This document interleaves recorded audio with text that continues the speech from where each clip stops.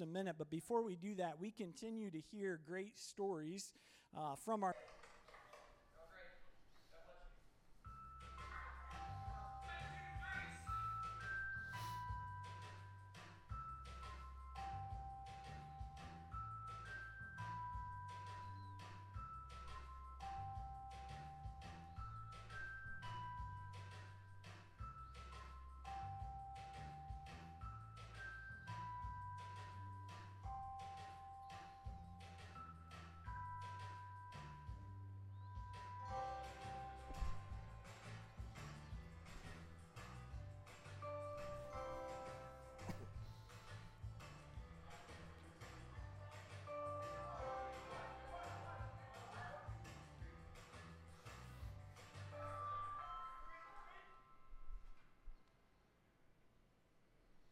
Cool. Isn't that good stuff? Let's celebrate that.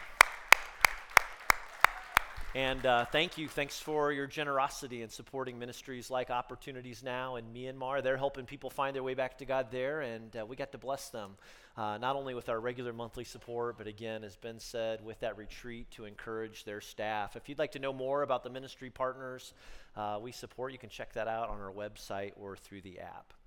Over the last few weeks, we've been laying out this vision that we believe that God is calling our church family to together. And as a part of this vision, we are believing that the Lord is going to help us raise $7.5 million together over the next couple of years. If you're new with us today, maybe you should have received, hopefully you received an initiative booklet when you came in. You can pick one of these up on the way out if you didn't get one. But page 9 there kind of highlights the key parts of this vision together. There are 3 major parts to our greater vision. The first is disciple making, and that's just what we do every day. That really is the engine of our church. That's the kind of the lifeblood of who we are, and so it's what we do every day. It's what we do every week, from our kids ministry to our student ministry. It has everything to do with paying for all the needs for 2 campuses. It's staff salaries and health insurance. It's buying bagels and pancake mix and paying for coffee and meeting the needs of ministry partners like Opportunities Now on a regular basis. The second part is we want to keep reaching our cities, and we still feel called to both Noblesville and Carmel, but we're praying and believing that the Lord is going to multiply some more campuses through our church in the years to come. But for us right now, reaching our cities is about our current facility needs, and the biggest priority is we need a new home for our Noblesville campus. And so we are praying and trusting the Lord for that, but we need to make some improvements to our Carmel campus too, to make sure that they've got all of the room they need for the growing ministry work there. The final part is to change the world, and we do believe that we're called to partner with other groups and ministries that are helping people find their way back to God. And so the change the world piece for us is compassion in addition to what we're already doing as a church. And so if we can hit our goal, if we can hit this $7.5 million goal together, we want to bless our local schools and helping them meet some of the critical needs that are before them right now. We want to help a partner church and ministry in Albania that's running out of space for their congregation. We want to help them get a new home, and we can do that through this greater event. And finally, we want to keep assisting adoptive and foster families right here in our own church and in Hamilton County. But even though it's 3 pieces, I want to stress this morning that it's one vision. All right, it is one vision for us and as one church together. And so we can't just do one of these things. We can't just 2 of these things and still do what we believe that God is calling us to do together as a church. And so that's why all 3 of these pieces together form one vision, or what we're calling one fund. And so it means that you can't just give to one part.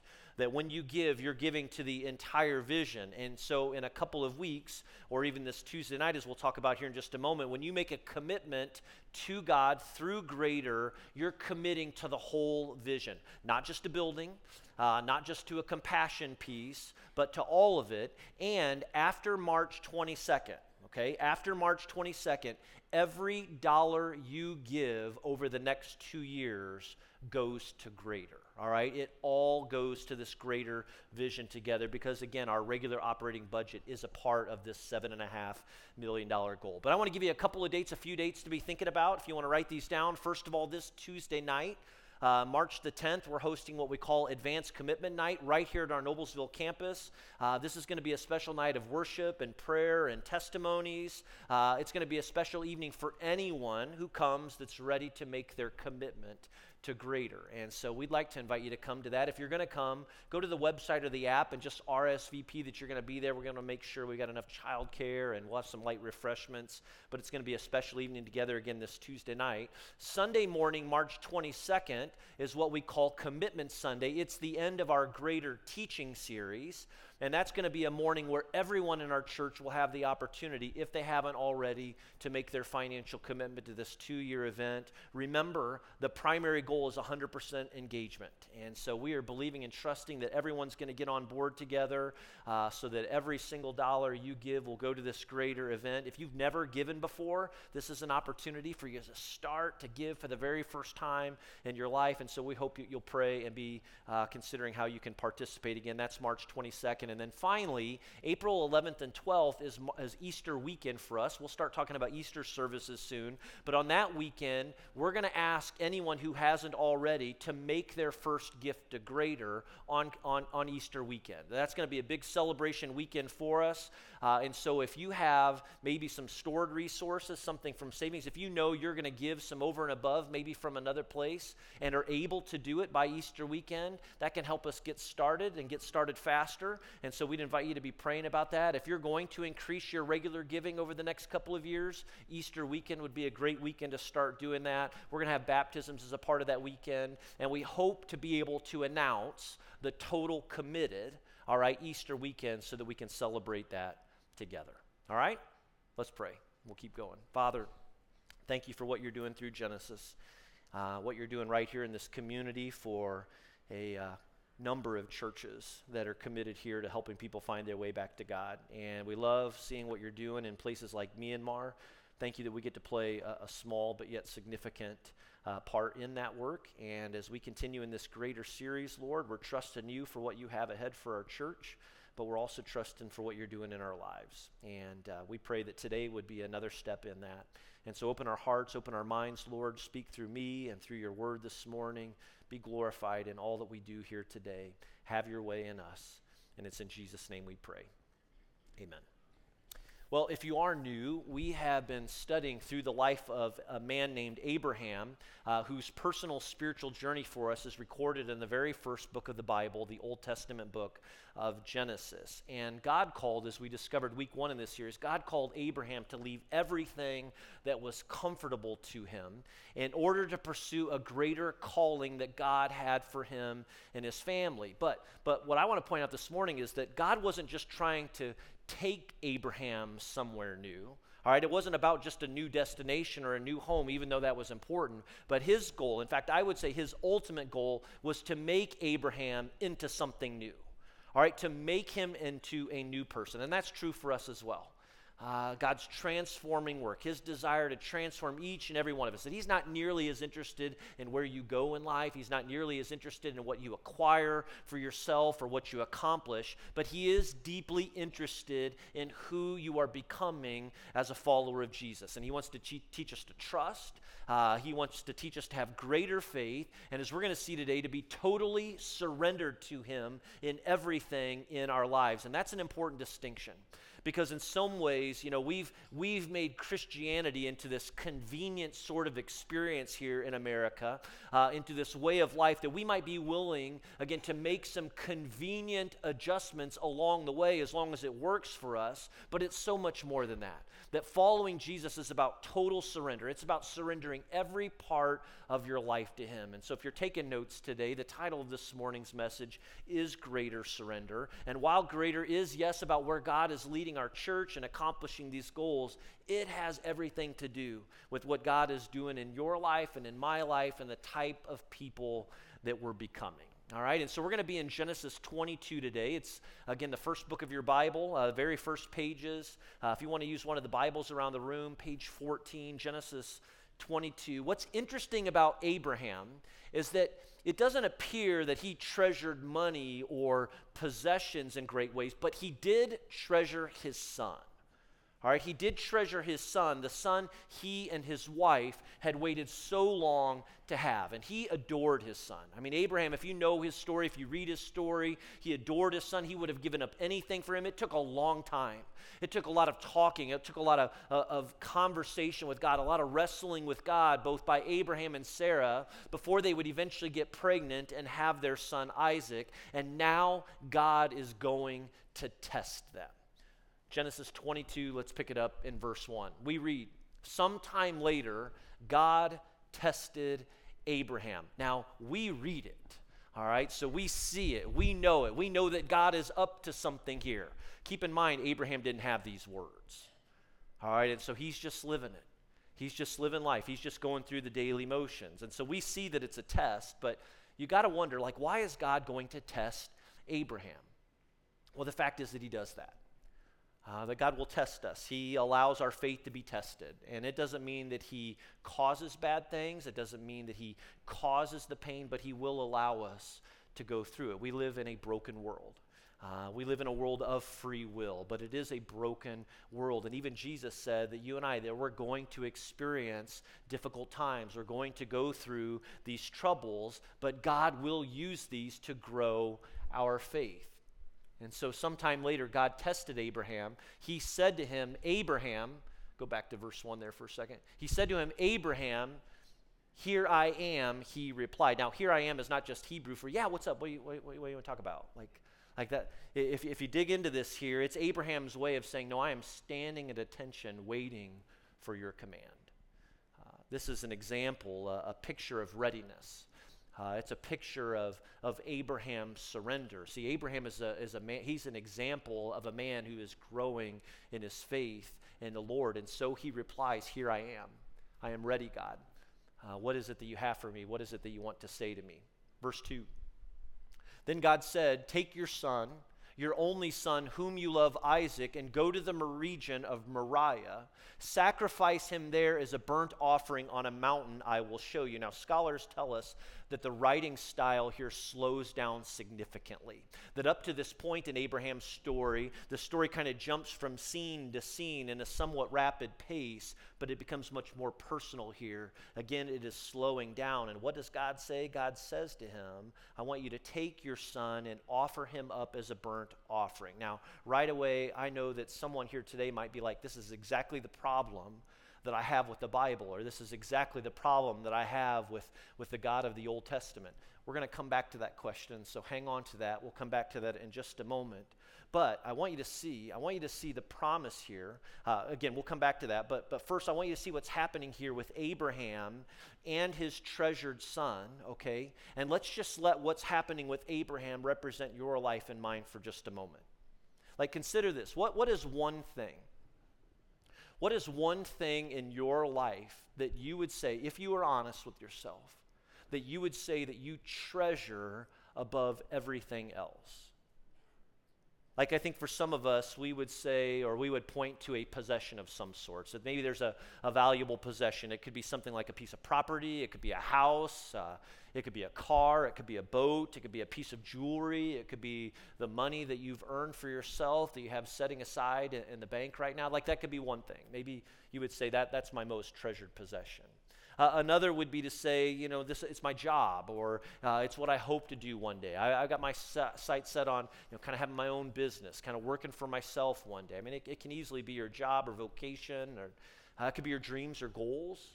I mean, these things could be those that we treasure the most. Like, you get your mind set on something, and it's amazing how much money and time and tears that we're willing to pour into it. Or finally, maybe it's a relationship.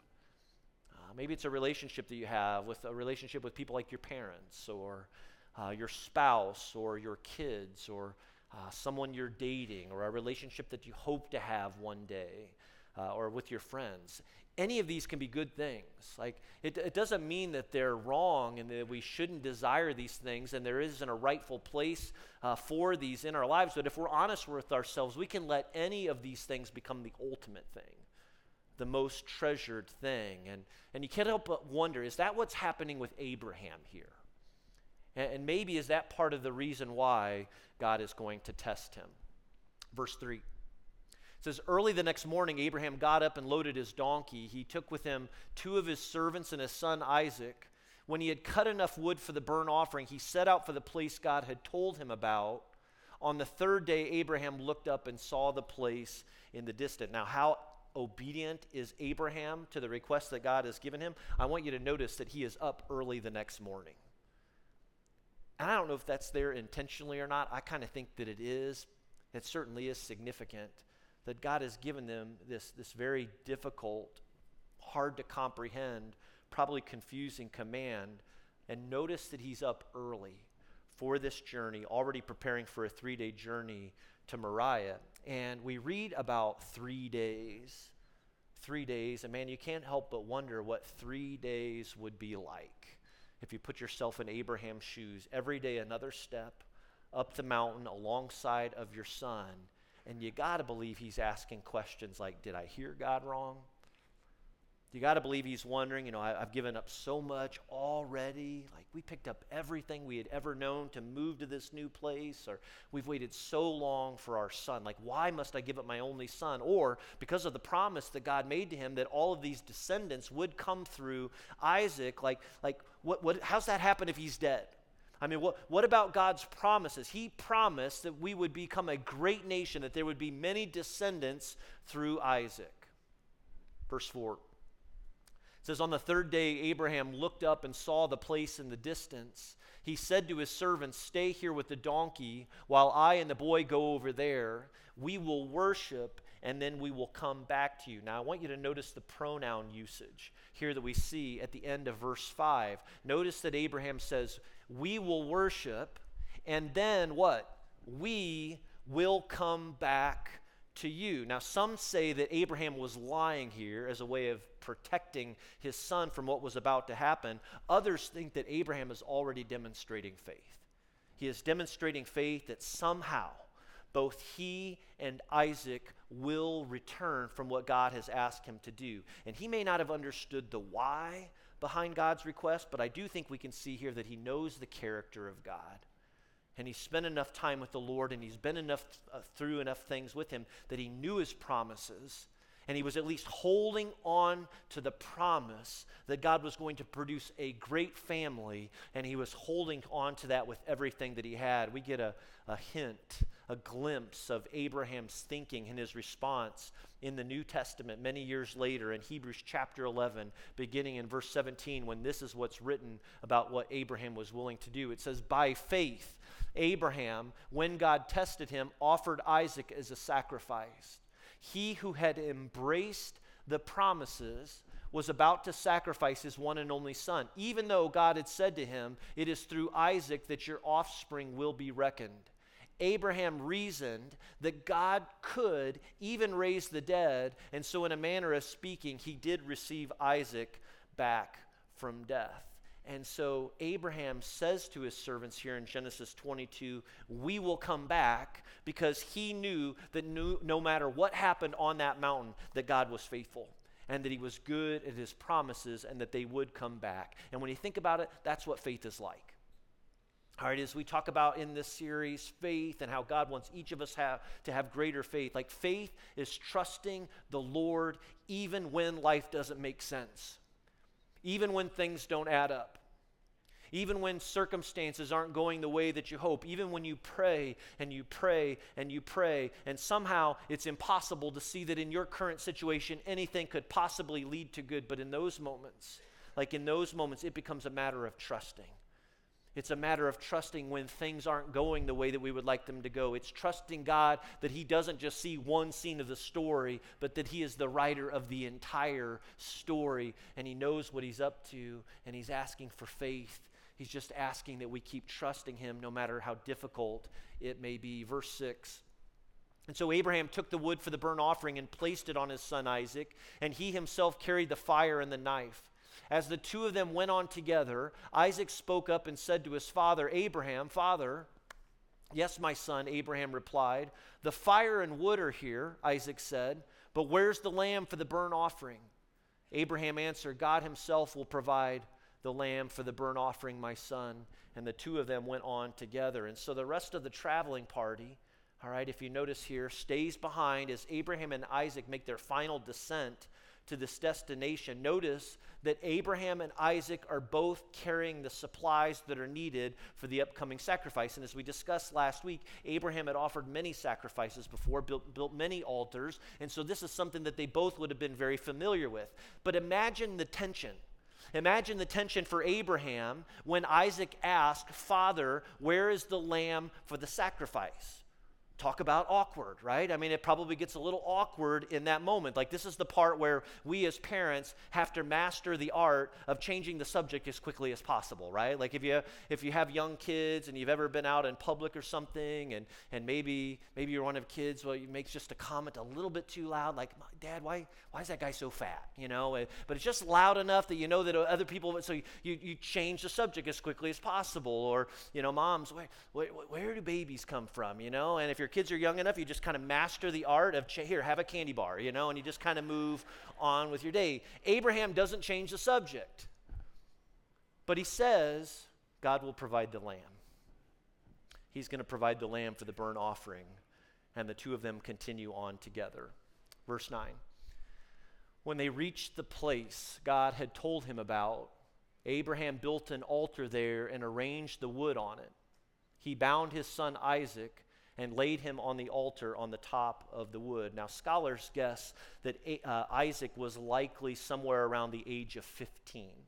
That he'd been a young, kind of a middle adolescent at this time, and we know that he's strong because, at least from what we read, he is helping to carry the wood, the supplies, up the mountain for this sacrifice. Abraham, on the other hand, was an old man, and so if Isaac wanted to resist, I mean, most certainly he probably could have, but I just think it's interesting that we see faith in Isaac too.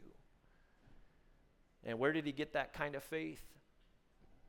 Probably from watching mom and dad. That probably helped him.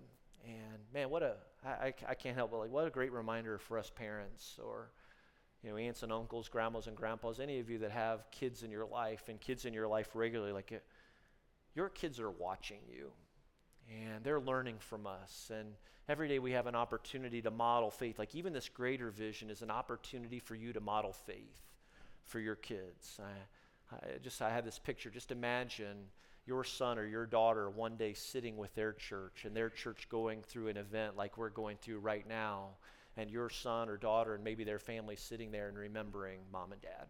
I remember what mom and dad did. I remember what our family did, and demonstrating faith of their own because of the way that you lived. Again, verse 9, when they reached the place that God had told him about, Abraham built an altar there and arranged the wood on it. He bound his son Isaac and laid him on the altar on top of the wood. Then he reached out his hand and took the knife to slay his son. Now let's come back to the question for a moment. Why in the world would God have asked Abraham to sacrifice his very own son? Now, I've said this before. I read this somewhere else. I love this. We've got to keep in mind all the time that we are Western readers peeking into an ancient Eastern world. It was a different day. It was a different culture. It was a different context. And I heard Pastor J.D. Greer explain a little bit more about what's going on here, and how that there's just something deeper at play. It goes something like this, that while human sacrifice was well known in other cultures at this particular time in history, it was strictly forbidden by God. And for those reasons, it must have been frustrating. It must have been confusing for Abraham to even consider such a request. But Abraham also knew what the firstborn son of a family represented. And it was basically this: a debt owed to God. And that was significant for Abraham, and that was significant for others living in this day. The same was true of other firsts. Like, God required the firstborn of the cattle. He required the firstborn of the sheep to be sacrificed to him, as well as the first fruit of the crops. And so the only way you could spare the life of the firstborn son was to make a blood sacrifice in his place. And so, while confusing, while a little trying, again, Abraham knew the importance of the firstborn son in their culture. And again, it doesn't mean that it wasn't confusing or difficult for him. He just knew what was at stake. Tim Keller says this about what's happening here. I thought this was so good. He says, if Abraham had thought God had told him, kill Sarah, his wife, and then I know you love me, he would have never done that. He would have concluded that he was hallucinating because God would not have commanded senseless murder like that. And God would not have said it because it would have been murder. But when God said, offer Isaac, Abraham knew exactly what that meant, the firstborn. It represented his very life and the debt every man owes to God. And so basically, Abraham understood what he needed to do, and so Isaac laid down on the altar. Abraham drew his knife in the air, and then verse 11. But the angel of the Lord called out to him from heaven, Abraham, Abraham. Here I am. There are those words again. He replied, do not lay a hand on the boy, he said. Do not do anything to him. Now I know that you fear God because you have not withheld from me your son, your only son. And so you could say Abraham passed the test, that his faith in the Lord and clinging to the promises of God led him through. And then verse 13, Abraham looked up, and there in the thicket he saw a ram caught by its horns. He went over and took the ram and sacrificed it as a burnt offering instead of his son. So Abraham called that place, the Lord will provide. And to this day it is said, on the mountain of the Lord it will be provided. In those days, the name that you gave to a place was significant. I just want you to see here that Abraham doesn't name it the place where I obeyed, but he named it the place where the Lord provided. And here's something else that's interesting too, that this scene on Mount Moriah is what you would call foreshadowing. It's foreshadowing because it's the same area where later another one and only son, who was loved by his father, would march up the very same mountain, and that son would also carry the wood for his own sacrifice on his bare back, because it's the same area that God would later give and sacrifice his only son, Jesus, to be crucified. And for Abraham, it was just a test, but the day would come when it would be so much more than that, that God would give his son, who would give his life for all of us, with a cross on a mountain called Calvary. And it's where Jesus willingly died to take my place and to take your place so that we could be forgiven. He died so that we could know that we are loved by God. He died so that we could have life and have life through him. And he died to make us new. And he died to give us a greater purpose and a greater vision for our lives in this world. And I just want you to know this morning that he wants to be your treasure above anything else. He is after total surrender from every single one of us. And he does not want anything at all, to stand in the way of your relationship and my relationship with him. Can I just ask you this morning, are you totally surrendered to God in everything with your life? Is he your greatest treasure, or is something else?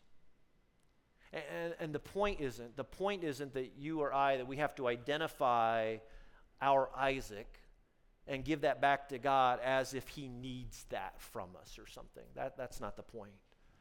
But the point is that we are surrendered to him in everything that we have and everything that we acquire here on this earth. And it's more than finances for sure, but for many of us, money is the greatest barrier between us and total surrender to God.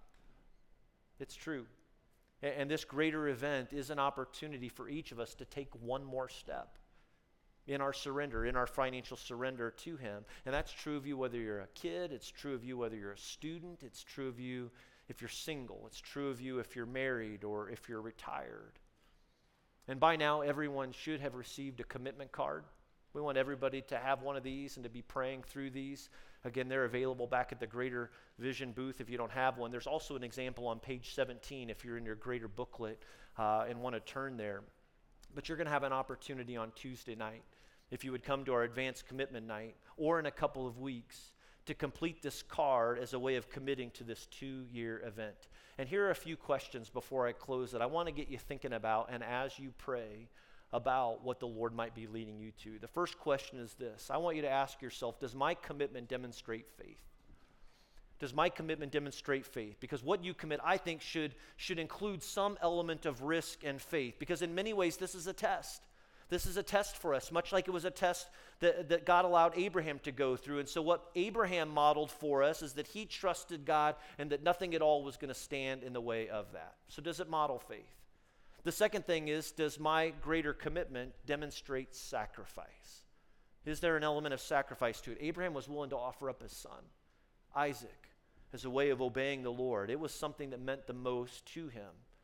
What I hope you'll be praying about is the number that you're going to write in that commitment card, the number that you'll write on the inside there. In fact, the most important number that you write is right there in that box that is circled.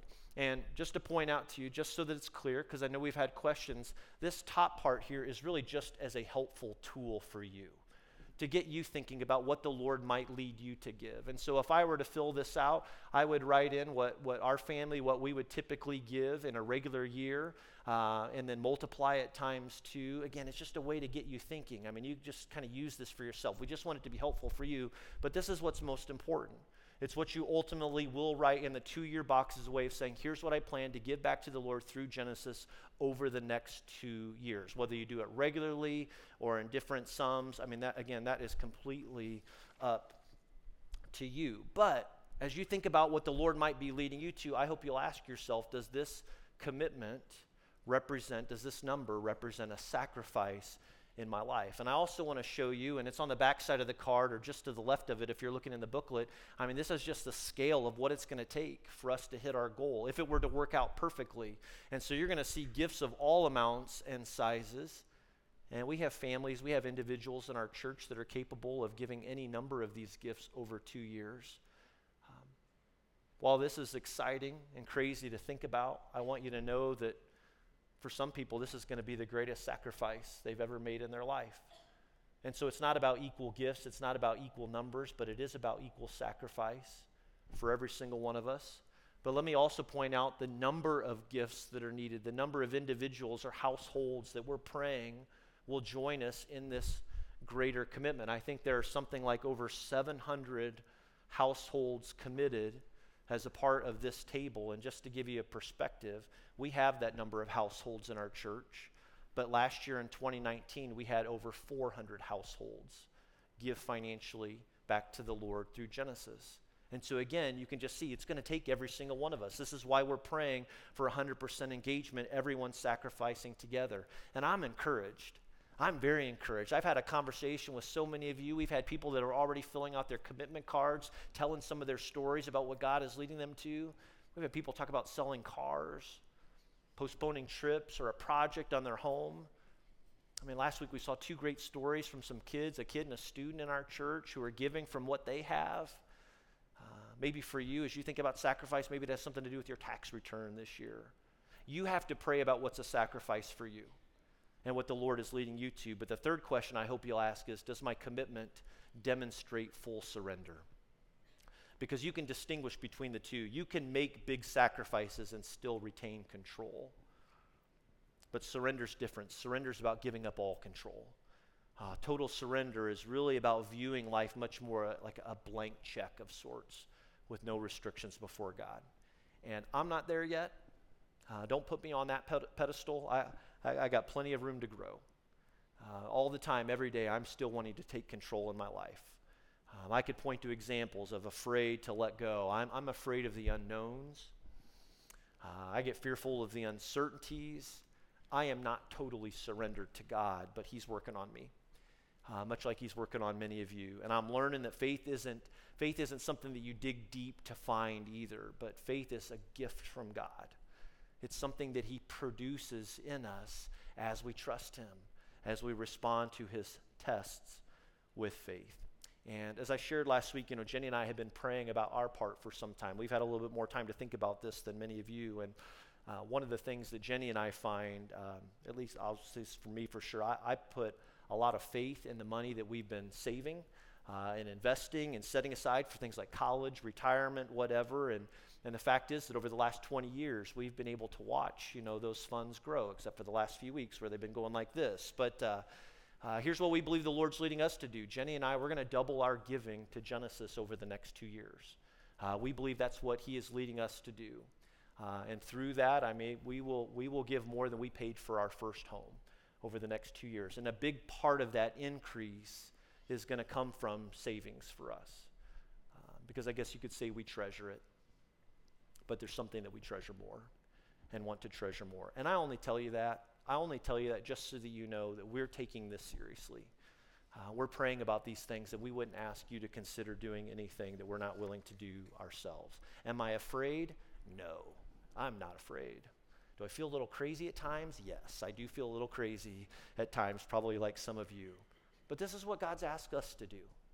And all I'm asking for you to do is to pray, God, what do you want to do through me? And what do you want to do through our family? What is the next step you want us to take? And this is an opportunity for all of us. It's an opportunity for our kids. This is an opportunity for our students, every single one of us who calls Genesis home. And in case you're wondering again, why are we doing this again? Like, why are we putting ourselves through this? It is a faith journey for every single one of us. There are some obstacles we need to overcome as a church that we've been talking about over the last weeks. Again, we've got to overcome them. And so we're trusting God to lead us through this next season and provide just as he provided for Abraham. But I'll end with this. I also want to remind you that there's another reason why we do this. We've been given the assignment of helping people find their way back to God. That's the assignment that he has given us. And we talk all the time about people in our community who don't know the Lord, who need to know the Lord. And yes, they are a priority for what we do. But I also want to remind you that we have people in our own church. We have people in our community right now who maybe at one point confessed a relationship with Jesus Christ, but are hurting, are struggling, are asking questions, going through difficult times. We all need to find our way back to God from time to time.